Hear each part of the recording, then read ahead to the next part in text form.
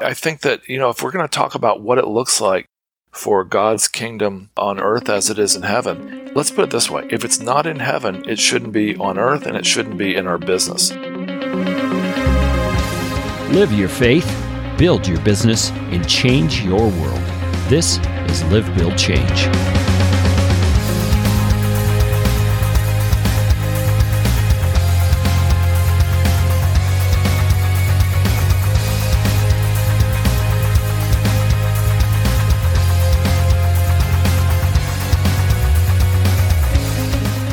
Well, if you've been listening to the Live, Build, Change podcast for any length of time, you know that this is a different sort of episode because I typically have not done interviews. I have just been kind of laying the groundwork with some of the things that have come across my plate as an entrepreneur and a regular guy turned entrepreneur.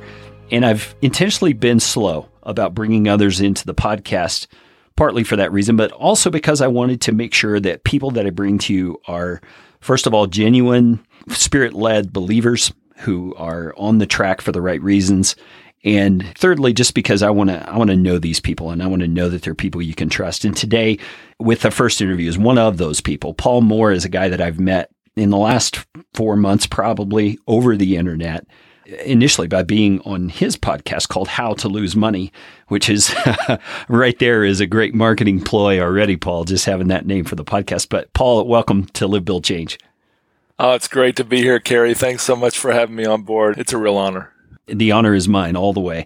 Now, Paul is an entrepreneur's entrepreneur in my mind. He's a businessman. He has started and successfully run many businesses. He also has his own failure stories, and now he is working as a real estate investor. So Paul's got a lot to bring to the table today as we discuss what it means to live your faith authentically, to build a business, and to use those two in an integrated way to change the world. So, Paul, I would appreciate if you could just tell us where you started out. It was in Ford Motor Company, isn't that right? Right. I got an engineering degree, and then I decided I wasn't an engineer, and so I went on and got an MBA, and then I went to Ford Motor Company to their operations and logistics headquarters in Detroit, and I worked there for about 5 years, and I loved Ford. But it was probably a bad sign that in the first year of working there, that even though I really enjoyed it, I tried to start 2 or 3 businesses on the side.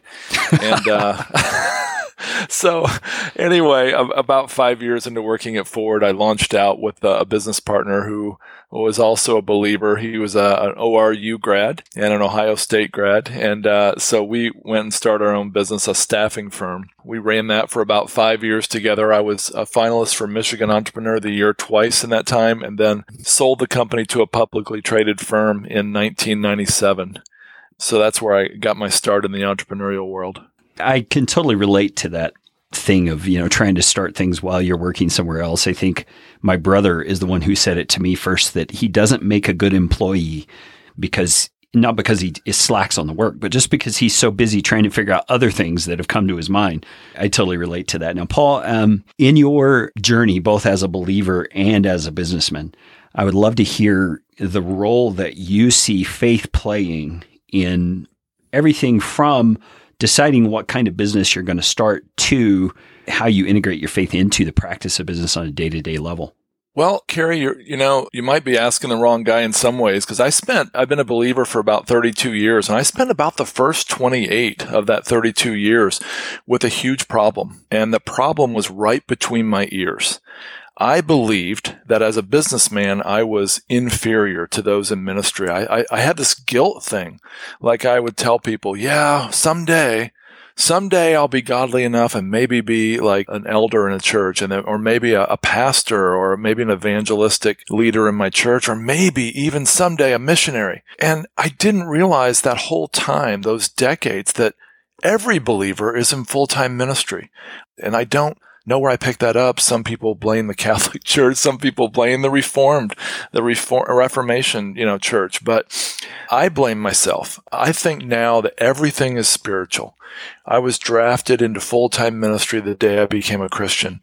And so everything I've done and everything I have an opportunity to do is spiritual. I don't think that business people should be relegated to, counting the offerings and passing the plate and putting their own money in the plate on Sunday to support the real ministry that's inside a church. I actually believe that, everything we do in business is a spiritual thing. And we have, as business people, we have a chance to touch people in the workplace, to touch way more unbelievers than any pastor I've talked to. And so that, if I could go back 30 years, that thinking would have informed everything I've done. In fact, one of the reasons we sold my first company in 1997 was so I could go and try to be a missionary to China, which didn't work out. God had other plans for me. But at any rate, that is the thinking that would, that faith-driven motive now would have driven my thinking. And I wish it had all those years. And I'm trying to spare my kids and people in my church that same thinking.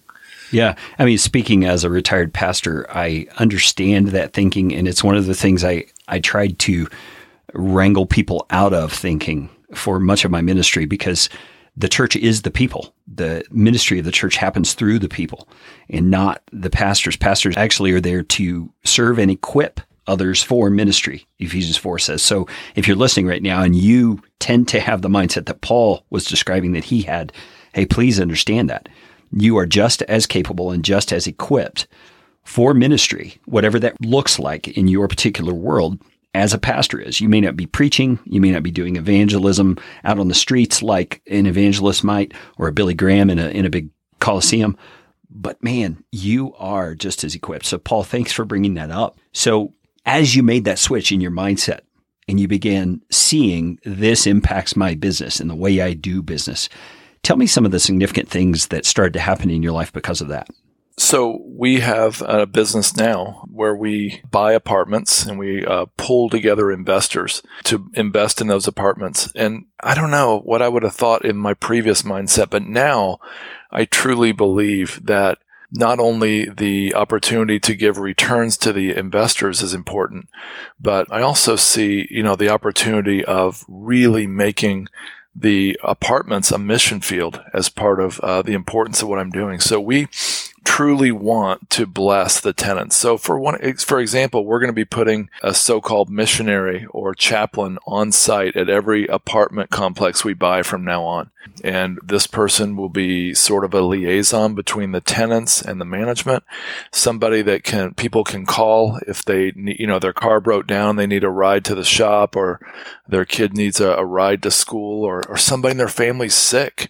They realize that, hey, here's somebody who'll pray for the sick and actually believe that God would heal the sick. And so that person would be, that is something we really want to do. Now, we really believe this is a win-win, for the investors in our company, for us and our family, for the tenants in the apartment, for the management, for all the staff, and ultimately, as somebody who believes in funding kingdom purposes, we want to use a lot of our profits to fight human trafficking and to rescue its victims, and also to reach unreached people groups in the world. So those are some of the things that are on our heart and how that's shaped my thinking in more recent years. Man, Paul, you can't see me here, but I'm almost hopping up and down in my chair as you're talking about this. You and I know, we've talked about this. I was working on converting a motel room here in my little community into some micro apartments, and the whole thing kind of fell through because real estate costs are so expensive right now. But I had never thought about putting a ministry-minded, oriented person on site in the community for the sake of the community. That is a brilliant idea. Was your thinking that would come from the actual profits? You would actually salary this person and you would give them a mission, kind of like a job description to carry out there? Yeah, what we're doing is we're giving them a free apartment, so that's worth, something like $800 or $900 a month. We were looking for a couple, and it could be two single guys or two single ladies, but usually a married couple. And then we would be giving them these assignments. We'd be giving them a budget of, let's say, $300 or $400 a month to do fun activities at the community. And then we may be, depending on the situation, we may be paying them a small amount as well on top of that. This is not a brand new idea. There's Campus Crusade. Cru has launched something called Apartment Life. So they don't just reach out to campuses, as everybody knows now. They also reach out to apartment complexes. And this apartment life, it's called the CARES program. They have statistics to prove that it increases the profitability, the satisfaction, the tenant retention, all kinds of great things have come out of this. So it should pay for itself. But I'll tell you this, Carey, even if it doesn't, we're going to do it because this is the right thing to do. Amen. Do you know that only 5 or 10% of people, according to what I've read, from apartments attend church now? So we think this is a huge mission opportunity. And so we're going to do it, and we're going to trust God for the outcome. That's exciting because that's exactly what I believe the Lord put on my heart when I started thinking about this live, build, change philosophy. And obviously, I'm not the first one to think of this. So that means God is stirring up something here on a broader scale. But living out our faith means that we can intentionally build things into our businesses that will change the world. And in this circumstance, you're talking about changing the world of tenants in an apartment building that you run for profit, but you're using that profit to actually minister back to those tenants. That's just an incredible way of looking at it. And I so appreciate you sharing that sort of perspective. Let's think about who might be listening. I know there are likely a lot of people who either are already running a business of their own of some sort and feel like they're either not doing a good job of it or they haven't known how to leverage that into greater kingdom purposes. Or there are people listening who probably are working a 9-to-5 and would like to be able to have more income to generate for kingdom purposes. Speak to those issues as much as you feel you're able, maybe both scenarios. How would you advise people in each of those things to start thinking and praying toward those ends?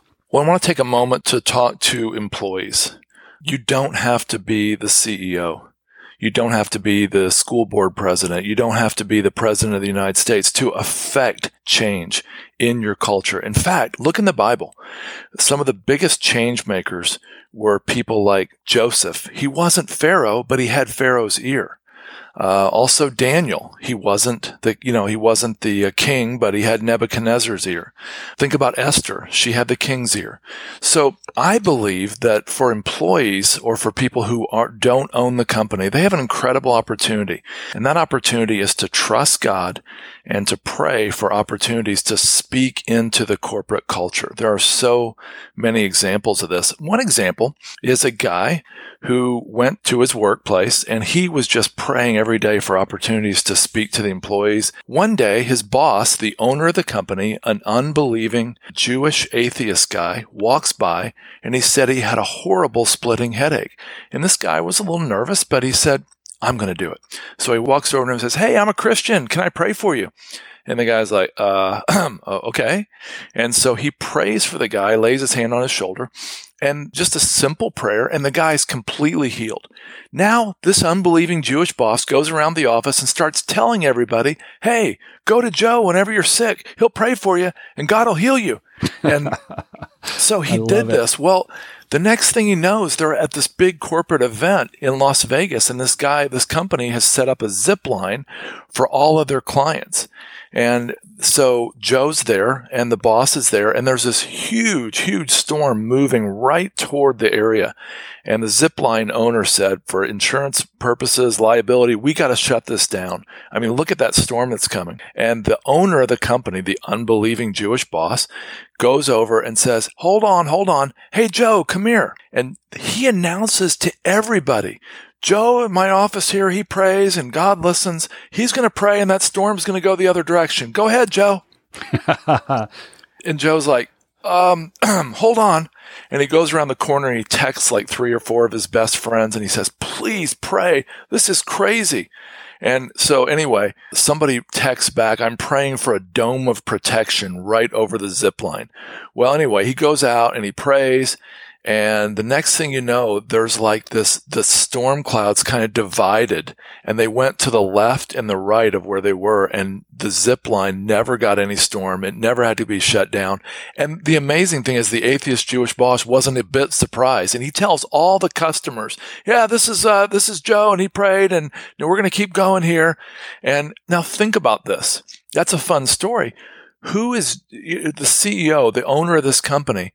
who's he going to go to next time he has a big problem in his company? He might go to Joe and seek his wisdom. He might trust Joe to advise him. And Joe might have an impact on that company, even though he's far from being the owner. So if you're an employee, or if you're not the owner of the company, or if you are an owner of a company, but you're serving larger companies or a larger government or school or other organization, you can have an impact. God can use you. And so that's the first thing I want to say in answer to your question. I forgot the rest of the question, though. Yeah, that's great. Well, I have something to say. I'll give you the second half of the question in just a minute. But I was laughing there in the middle of the story because my youngest son just led us as a family through Daniel chapter 6, where it's about Daniel in the lion's den about a week ago.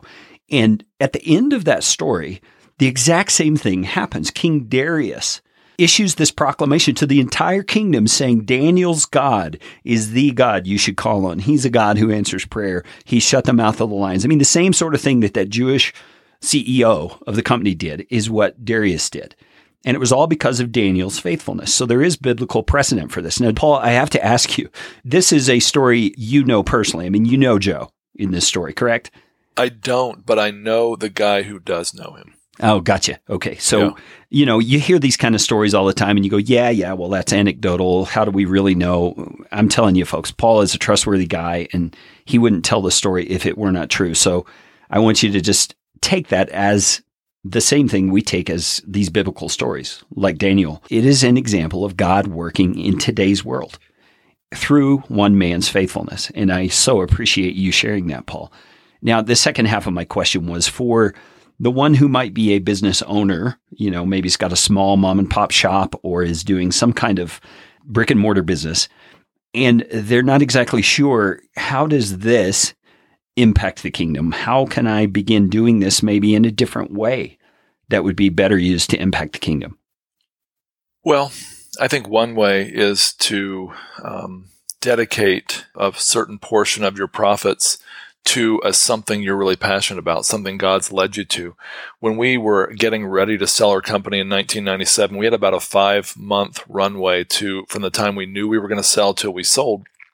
And so I basically dedicated to the Lord. I said, okay, any new clients we get are going to add X to the sale price. And the number was pretty large, that X was. And so I said, I'm going to dedicate, I think it was 50% of any of those X's that we add. And I'm going to give a certain amount to this and a certain amount to that and a certain amount to the other organization. And so I was able to really bless organizations that I was passionate about at the time, places like the Bible League and others. And so that's one thing you can do. You can dedicate a portion of your profit to the Lord, but dedicate your future profit to the Lord. Another thing is I had about $2 million in the bank when we sold our company in 1997. And let me tell you how I grew that, Kerry. 10 years later, in 2007, after investing in a lot of real estate stuff, I was $2.5 million in debt. And it was all covered by real estate I had invested, but the market was tanking. And it was now late 2007. Everything was going downhill. I thought to myself, what would George Mueller do? George Mueller had a lot to say to marketing people, business people, not just pastors, not just orphanage owners and leaders, but George Mueller had all kinds of advice for business people. He wrote let's pause for a second, Paul. Let's pause for a second. Make sure everybody knows who George Mueller is. George Mueller was a pastor over in England, Scotland, over in that area. And he had this calling to start orphanages. And if you have not read the autobiography of George Mueller, you should do that. He was a man of faith who felt God was using his life to demonstrate what God would do for those who dared trust him in faith. So that's the context. That's who George Mueller is. And by the way, that is a great question, Paul. What would George do? Maybe we should make up bracelets or something. So go ahead, Paul. Oh, my goodness. Yeah, so George Mueller, he was passionate about orphans, but he was more passionate for the glory of God. He wanted to show people, entrepreneurs he knew, and other people working in jobs that they said they didn't have time to come to church. They didn't have time to read their Bible. They didn't have time to do anything. And he said, God can be trusted with your time, with your money, with your family. And he proved it he basically raised what we've heard is about $180 million in US dollars in today's dollars. Now, this was back from 1830 to about 1890. And And he took care of a total of, I think it was 10,000 orphans during that time. But anyway, I felt like God led me to ask, what would George Mueller do? And our back was against the wall. We were $2.5 million in debt. Real estate was continuing to tank. And my partner about that time, who was a partner in about $860,000 of that debt, quit. He said, I'm sorry, I can't continue to pay this huge monthly interest payment. As of 2 months from now, I'm out. And so I was really, my back was against the wall. And I felt like George Mueller, if he would have ever been in debt, by the way, as you know, he wouldn't have been. But if he would have been in debt, he would have given his way out of debt. So I called the family together and 2 or 3 close friends who were really concerned about me. And they were more concerned after I told them that we're going to give our way out of debt. And I said, I don't know if God will come through. He may or he may not. But whether he does or not, I'm going to trust him, and we're going to start giving a set amount per week as if we're making $500,000 a year. So you can do the math on that. So we started giving that set amount per week to our church, to some nonprofits we loved, and that was January 1st, 2008. Well, around January 28th, 4 weeks later, I was in a coffee shop, actually a Subway restaurant, and I met a real estate developer there. Now, I knew the guy, and I knew he had a great reputation, and I told him my problem. And he goes, oh, you ought to do this. And he explained to me something I could do to subdivide a parcel of property into a small subdivision. I said, well, that won't work. I already tried that. He said, well, there's a law that says this. Why don't you consider that? And again, I'm trying not to get into too much detail. And 2 days later, I was meeting with the county planning and zoning people, showing them how their law could be read in the opposite way it was intended to actually allow me to subdivide my property. And the lady just shook her head. She goes, I can't believe this. In all these years, no one has thought of this. Yeah, you're right. It actually could be read that way, and you can do that. And wow. Because I didn't want to do it sneakily. I wanted to show her what I was going to do. So I did that. And there was still a lot of toil, a lot of pain, a lot of prayer, a lot of struggle. But 13 months later, Carrie, we were debt-free. It was amazing. That is a wonderful, wonderful story. I just love how not only trusting the Lord and determining in your heart to be generous, even though you didn't know how to be generous, how it was going to work. That, along with just thinking outside the box with the creativity and intuition that God gives us as human beings made in his image. That's just a wonderful story. I think that's as good as the zipline thunderstorm story myself. I mean, that's incredible. I just love that. I really appreciate that, but I do want to leave a caveat here. And I really think you need to be led by the Lord. I felt like the Lord spoke to me very clearly, and I could tell you the details of that. But I don't think that's for everybody because, the truth is, being that deeply in debt, to give a certain amount per week, I was basically going deeper into debt, And so I don't know that is an all-time thing that everybody should try every time. I don't know that it would work if I did it again without being led by the Lord. So I just wanted to throw that out. Well, I totally appreciate that because I think that is in the spirit of George Mueller. I mean, in his autobiography, he says that he does not prescribe what he did for everyone. He believes God led him directly to that. So it's very much in the same spirit, and I appreciate you sharing that. So, Paul, I want to encourage our brothers and sisters who are listening because, I was talking to a young guy the other day. He's in his late 20s, not married, but he's just really struggling. He's struggling to establish some sort of a career or some kind of a business path. And he's the kind of guy who's wired such that he wouldn't make a good employee either. He just has too many ideas as he's working and that he wants to pursue. And so I would like to speak to those individuals for a moment about how do you even get started? I mean, you want to establish something, you feel like you should, but you just have too many ideas or you have too many possibilities. How do you decide where to begin? Well, I think that God leads us through our passions. I used to try to crucify the resurrected man. I used to think, let's say I was praying and I was praying about my business and I've had my back against the wall in business many, many times. And I'd be praying about it and then I'd get this idea pop into my head and I would try to shut it down. I'm trying to be spiritual here. Get that out of my mind. But sometimes God leads us through that. Did you know that the founder of Matthews Bows, Matt McPherson, he got the idea for a completely different kind of compound bow, and any bow hunter knows this. He got it through a vision from God, literally a vision. He quickly copied it down, and he went and got a patent on this solo cam bow. And now he's the most successful archery company in the world. But I would just really ask God, and just, again, going back to the first point we talked about, all life is spiritual. We are in full-time ministry. And I would just ask, tell your friend to assume God wants to lead you in your business just as much as it would lead Billy Graham as an evangelist or a pastor to come up with a sermon. And maybe even more, because we have solutions that the world needs as business people. So basically I would tell people, trust God and assume he's going to lead you, to speak to you, follow your passions. My son had all kinds of ideas for what he wanted to do with his life. But when he started following his passions, which were really unconventional, like farming, there's not many 16-year-olds who really want to go into farming, or forestry. And you know the story of my son with forestry. He started following that, and virtually nobody his age is in that.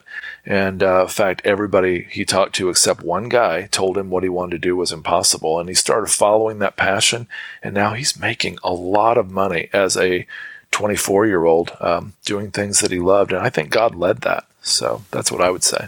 Yeah, I totally agree. I think that we've got to make this a spiritual exercise, just like we would praying about an ill family member or a financial need that someone in the family might have, or a missionary who's across the seas being persecuted. I mean, prayer undergirds so much of the Christian life, and this seeking God to guide us is part of that prayer. I don't want to play that down or underestimate that at all, because it's essential. And sometimes it takes time, doesn't it? You don't hear from God right away. And I think He's testing our faith in a sense, not because he wants to know what we're going to do, but he wants us to learn the lesson that perseverance actually pays off. That's absolutely true. And I think about Jesus, and he said, on earth as it is in heaven. But have we really thought about what that means? I mean, think about it. There's no sickness in heaven. There's no death. There's no sin. But you know what? There's also no bad employees. There's no bankruptcies in business. I think God wants to bring the culture of heaven to our businesses. There's no poverty either. I spent years thinking poverty was a virtue, but this may be controversial, Carrie, but generally in the Bible, poverty is considered a curse. So I think that, if we're going to talk about what it looks like for God's kingdom on earth as it is in heaven, let's put it this way. If it's not in heaven, it shouldn't be on earth, and it shouldn't be in our business. So I would challenge people to think, what would it look like if my business was in heaven? How would I be as an employee? How would I treat my employees if I was a boss? I think that's what it looks like for the kingdom of heaven to invade earth. Think about it. If every Christian ran their business like that, how much of the world we could impact, Yeah, absolutely. Absolutely. That reminds me of something my wife and I were speaking about an hour ago or 2 hours ago before we got on this call. And we had just received a newsletter from Samaritan's Purse. And a lot of the work that they're doing right now, this is November 1st, 2017, and some things that have happened in our nation just recently, these hurricanes just came through the southeast part of the United States and just devastated not just the United States, but also some of the island nations that are out there in the Caribbean. And Samaritan's Purse is showing all these pictures of the work they're doing out there and all of the needs that are still very pressing for the people that live there. And my wife and I were discussing, we want to continue praying that God would flourish our business efforts so that not only we can go out there and help physically, just us personally, but so that we can also be confident that we're going to be able to send X amount of dollars to Samaritan's Purse until this crisis is over. Those are the kind of things God's putting on our hearts. And I want to encourage listeners, that's really what I'm trying to communicate with Live, Build, Change. You have the opportunity to live your faith. And that doesn't just mean having quiet times and prayer times and going to Bible studies at church. That means living it out. Like James says, faith without works is dead. So putting your faith into action. And part of that action for some of you may be building a side business or building a full-time business for the sake of prospering it to the point you can support causes like Samaritan's Purse or like the Bible League that Paul mentioned or like human trafficking. And Paul, I know you're really excited about the things that your business is going to be able to accomplish for the sake of getting people out of human trafficking. Why don't you talk to us about that? Build a little vision into us out of what God has built into you. Thanks for asking, because this is a great opportunity to talk about what we want to do here. A lot of your listeners are probably aware of Tom's Shoes, but for the few who are not, I actually wasn't until about a year ago. Tom's Shoes was started by a guy who was raised in a Christian home. Not sure where he's at with that now, but he got this idea that, hey, every pair of shoes I sell in the U.S., I'm going to donate a pair of shoes to a child in a third world country. Now, if you buy a pair of Tom's Shoes, they're pretty pricey, but they're nice, $70 or $80 perhaps. You know that you don't have to share your shoes with a child in the third world country. That wouldn't make sense. But you know the company is going to take money out of their profits to donate to buy those shoes for that child. So what we decide to do as an apartment company, we call it apartment syndication, we're telling our large investors, we're saying, hey, if you want to invest with us, we're going to give you a great return on your investment. You don't have to share your investment, your profits with anybody else, but we're going to take money. We're going to basically take money out of our corporate profits that are tied to your investment. We're going to take money out of there and we're going to donate it to something that you are passionate about. So if the investor comes to us and they're really passionate about this certain human trafficking organization, like the one I really like in Kansas City, Exodus Cry, they might say, hey, yeah, I really like that. And we say, yeah, I like that too. So let's say they invest $100,000 and they make, let's say, $100,000 profit over 5 or 6 years from that investment. Well, we're going to make maybe $30,000 during that time as well from that 100. Does that make sense? So tied to their investment. And so we may take a third of that and donate it to Exodus Cry, something that we both, the investor and us, are passionate about. So that's what we're doing. There are so many ways to set up a business with that mindset. Once you think through it, I was at a conference the other day where a pharmaceutical company was selling high-priced drugs for I'm saying it wrong, but anyway, brain patients in the U.S. They're making a large profit, but they were donating a huge percent, like 49% of their profit, to provide those same exact drugs to third world countries that had absolutely no access to those. So it was a beautiful thing. Yeah. And to me, these are larger scale ideas that need to inspire those of us who feel like we're the little guys to think bigger. Our God is in the heavens and he does all that he pleases. Yes. Nothing is impossible for him. So why would we limit him by our own sense of inadequacy or our own sense of lack of training or skill? I mean, we all have wonderfully this God-given thing called a brain. We can learn, we can grow, we can figure out how to do things. That's my new mantra, Paul, is FIO. Figure it out, man. I mean, there's no reason being creative image bearers of God, we can't figure out how to bless this world through the efforts we put into even a 5-hour-a-week business. I mean, you may think that's a small amount of money that might be generated, but you'd be surprised once you get some things established, the amount of money that could really generate in our internet age. And I just want to encourage people, think outside that tiny little box that you and perhaps your religious background has placed you in, and think bigger because God is bigger. I absolutely agree. And can I speak to that real quick? Do it. Think of who in our culture has thought bigger than almost anyone. We could think of several people, but Bill Gates. Look, he is operating on 25% of your capacity, Carrie. 25%. He's got one out of the 4 big things you have. Number 1, he was made in God's image, just like you. And he has maximized that. I mean, his brain, his creativity, his dreaming. He's made in God's image, but so are you. Number 2, you, Carrie, have Christ in you, the hope of glory. Far as I know, Bill doesn't. So you've got one up on him. Number 3, you've got the mind of Christ. As far as I know, Bill doesn't. Number 4, you've got the Holy Spirit inside of you. God is inside of you. So if Bill Gates could accomplish all he's accomplished in the last 30 or 40 years, unencumbered by the religious view, like you mentioned a minute ago, unencumbered by the church's view that ministry is inside the four walls of the church. And if he's dreamed that big and done that much, how much more can you, with the same made in the image of God like him, but with all these other benefits? I'm talking to all the listeners, dream big, believe God for big things, and then watch what he does. Yeah, I absolutely agree with that, Paul. I appreciate you saying it that way because it's good to have a tangible example in mind when we think about these things. And I don't remember where I said it or what episode I said it on, but I once referred to the Holy Spirit as the Christ follower's secret weapon when it comes to business. Because we truly do have the God of the universe indwelling us to lead us in business endeavors. And I hope that doesn't strike a listener as a sullied way of thinking about it because it's a business thing and it's about profit. I'm here to tell you, God uses all things together for good. He works all things together, business included.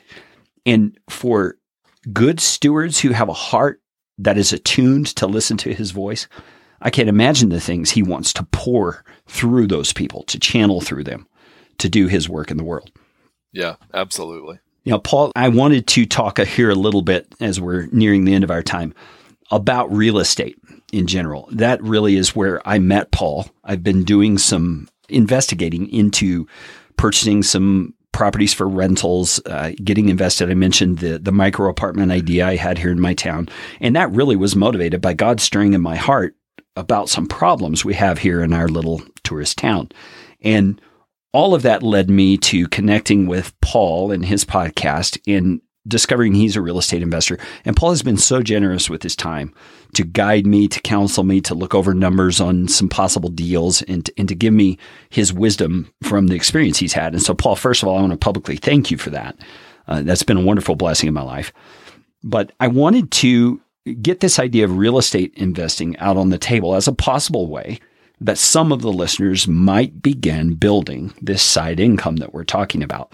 And for the people that I think are probably listening to the show at this point, there's two, maybe you'd call them profiles that I think they may fall under. One is a person who has a small amount of cash available, maybe $30,000, maybe $40,000, and they would be open to investing in some kind of a passive real estate income thing, or possibly even using that to purchase some what they call buy and hold real estate, which means you buy it, you rent it out, you derive cash flow from that. So, Paul, with your experience in real estate, can you speak to those two scenarios and how might a person think about that, first of all? And then secondly, how might they get started? Sure. So a lot of people follow a path that's somewhat similar to this. I'm a writer on BiggerPockets, and there's a lot of articles on BiggerPockets.com about this type of scenario. But a lot of people start with flipping a house.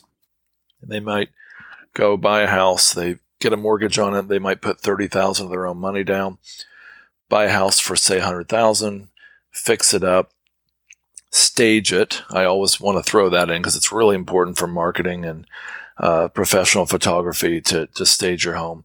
And then, now hang on a second. What do you mean by stage it? That's probably an industry term. Yeah. So basically, get a professional person. It could be, somebody in your family, like a wife. My wife, is really oriented this way. But to go in and get beautiful furnishings to put in it, to photograph it, and to show it to the potential buyers furnished, or at least very, partially furnished, so it looks like a home that they could call home. Yeah. And, okay. So I recommend doing that. And then you can sell the house, make a profit, and then rinse and repeat. Now, a lot of people go from that to wanting to do buy and hold. And so what a friend of mine does, and I've done this dozens of times with him, I'm not doing it anymore, would be to buy homes from HUD or on the courthouse steps that would be at a deep discount. Maybe you could buy that same house for $35,000, put another $20,000 into it. Now he's got, say, $60,000-ish into a home that's worth, let's say, $100,000. But he can rent that house out for maybe $700 a month. As soon as he gets a renter, go to the bank, refinance it, pull all of his invested cash out. So again, let's say he had $30,000 of his own money into it. Now he can get a loan for perhaps $75,000 and actually put cash back in his pocket, but now have a $700 a month income stream. That's gross, of course. He has to pay the interest and the debt and the taxes and the insurance. But maybe that person would net $300 a month out of that and then go do that again 10 times. And now you've got a, $3,000 monthly income. Yeah. Now, okay. Let me pause there for a second and have you address an objection that I can hear ringing in my ears. If someone hears that and says, yeah, that's all well and good, but I don't believe in taking on debt. You just talked about getting a loan for this investment property. Well, that's debt. How can you justify that biblically? Well, another way, I don't know that I want to get into that discussion right now. 'Cause I can see both sides of that, and maybe it would be better if you discuss that biblically. But I believe, there's certainly a lot, here I go after I said I wouldn't do it.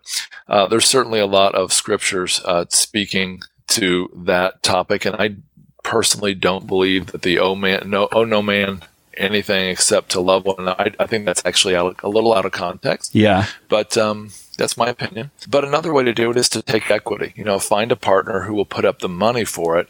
And that's actually what I did when I said I had done it dozens of times. I had put up the money, my friend did the work, and we were 50-50 partners. So that's another way to do it with no debt. And then the equity partner is taking the risk if everything goes totally south. And I actually know one that did. I know a house that burned down before they had the insurance. Oh, my goodness. Yeah, it was bad. But anyway, so there is risk, but then there's no debt in that case. So yeah, okay. That's another way to do it. Okay, so continue on. You were about to go into an additional scenario.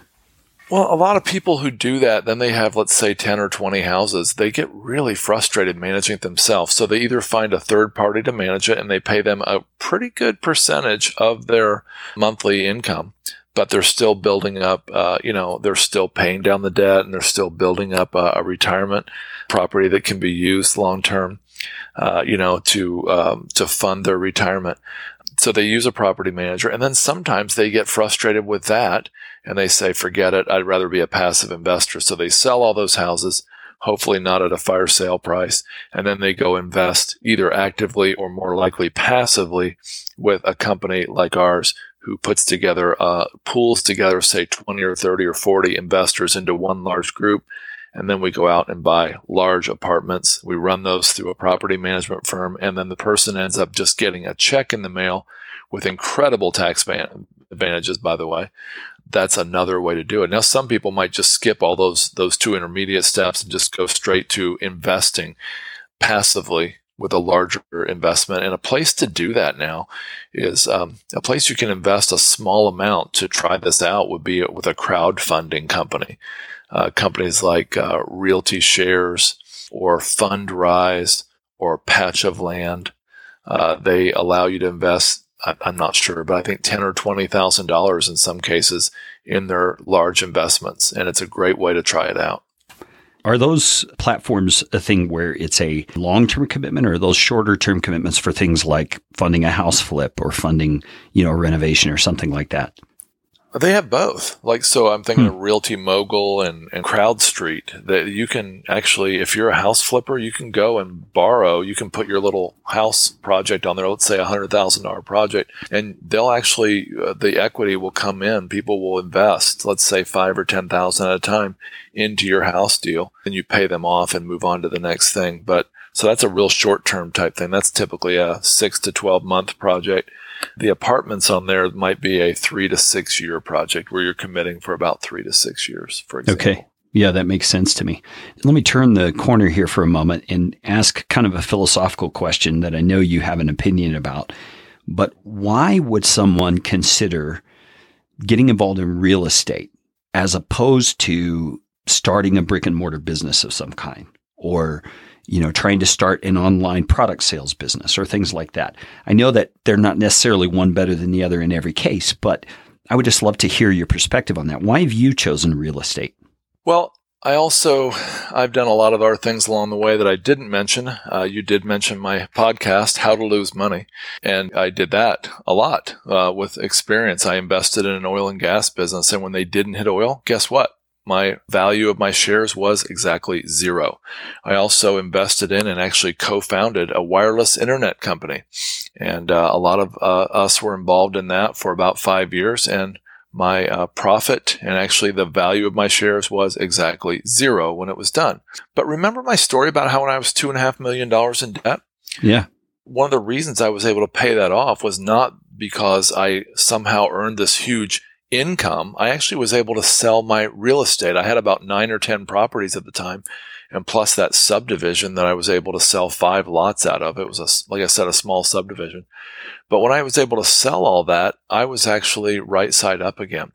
And so real estate has that benefit of always being tangible. It's real property. It's not like being an angel investor in a high-tech business where you might make 1,000% profit, but you might lose it all. At my age, I'm in my 50s, Carrie, and I don't really want to expose myself to those wonderfully high potential returns, but also those very high risks that could also mean zero in the end. Real estate, especially rental real estate now, the demographics have shifted in the U.S., and we could talk about this for a long time, but the bottom line is home ownership has dropped from 69% to 63% on average in the U.S., and every drop is about 1 million new renters. And so that has happened just in the last 12 years. Yeah. And it looks like that trend's going to continue. There's all kinds of reasons, including immigration, baby boomers moving into rentals, millennials who don't even want to rent, even if they weren't deeply in student debt and could rent and could own a home. A lot of them, 54% right now, choose to rent anyway. I mean, why tie yourself down to a 30-year contract on a seemingly overpriced house when you might have new friends or new job opportunities across town or across the country next year? So they don't want to be tied down. And so rental property in America is evergreen. It's always going to be needed. It's growing. And it looks like for decades to come, it's going to be a great business to be in.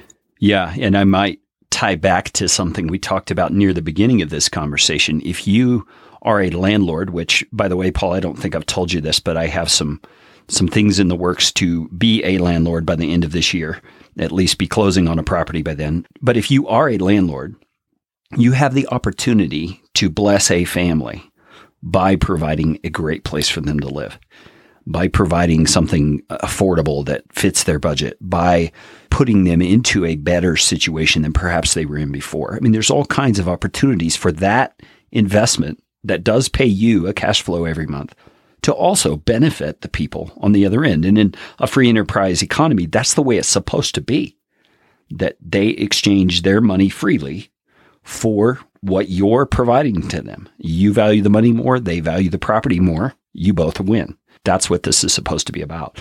Now, Paul, let me ask you, when it comes to this kind of thing, you mentioned Bigger Pockets. That is a real estate forum on the internet, by the way. That is a very valuable resource. Where are some other places people could go to learn about real estate investing?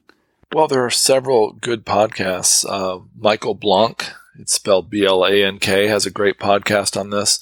A guy named Joe Fairless has the best real estate advice ever. Jake and Gino, you can just look them up. They have a good podcast. Bill Manacero has the Old Dogs Real Estate Investing Network. A guy named Reed Goosens has a great podcast. So podcasts are an incredible way to learn a lot about real estate. There's also some great books, some audio books out there. A lot of people have heard about Rich Dad, Poor Dad. I can't tell you how many people I interact with on Bigger Pockets who started by reading that book. And so there's I'm one of them. Just a lot of great resources. Really? Okay. Yeah.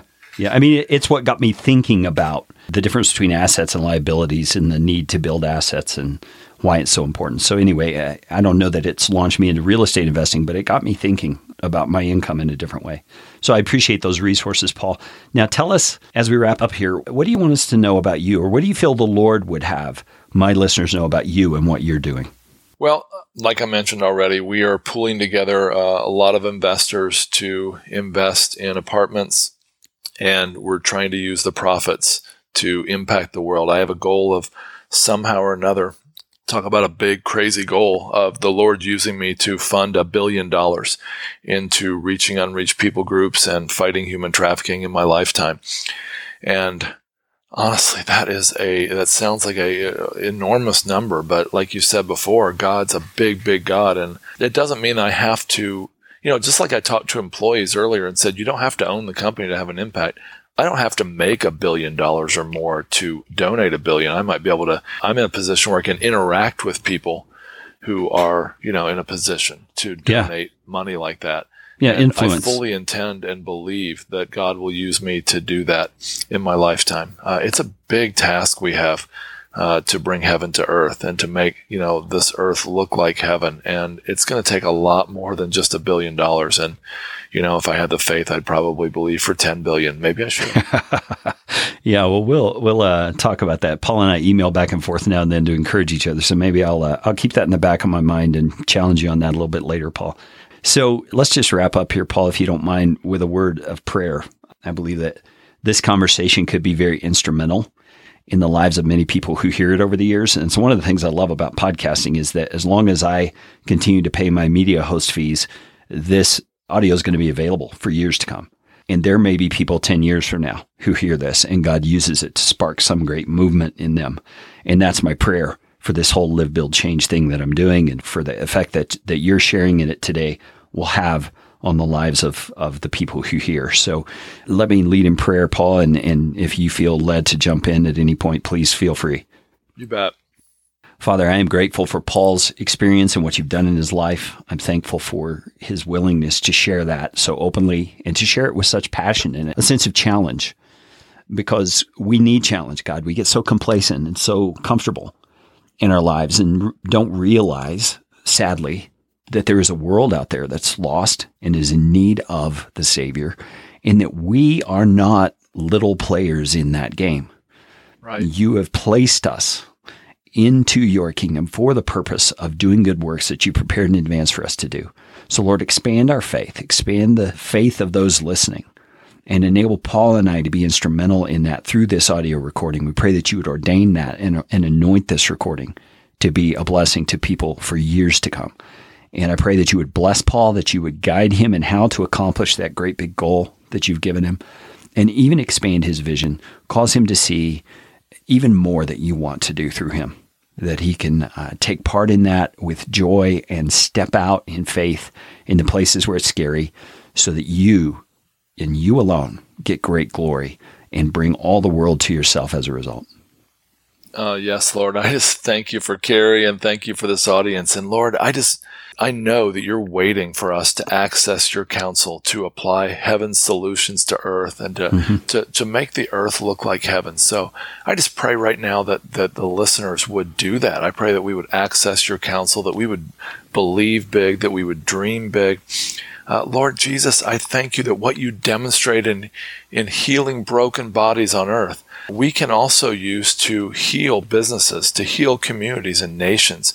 And we just pray, Lord God, that America seems to be, and the world seems to be in an especially high degree of turmoil right now. We just pray, Lord, that the church would rise up, that business people would rise up with solutions to problems, solutions to fix businesses and communities and technology and ideas that would just change the world and give us an opportunity to bring social justice in the name of Jesus. And we just pray, Lord, that you would just help us to know the authority and the power and the wisdom you've given us to heal the sick systems in this world, in government and in culture and in media and everything else. And Lord, we just pray that you would just bless us to be like Joseph or Daniel or Esther, to rise up as deliverers, to grow companies, to save nations, and to show the world what it looks like for a man or woman with God living inside them to operate in the sphere God's given us.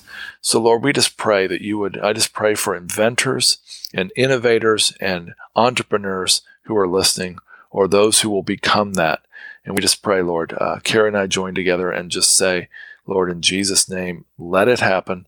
And I pray that history would be made by people listening to this podcast right now, and that cultures would be changed. And we just pray all this in the name of Jesus.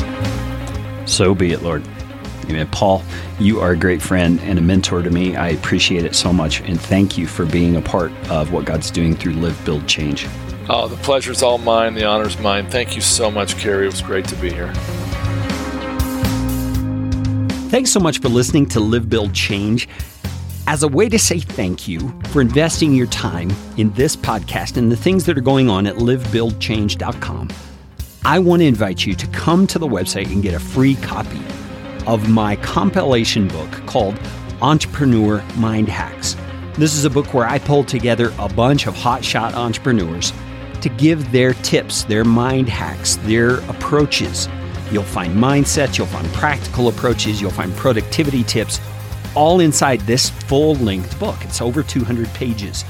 And like I said, these tips and tricks are from hard-learned experience from entrepreneurs who are really doing the work and have had to overcome the same struggles and mindsets that we all face.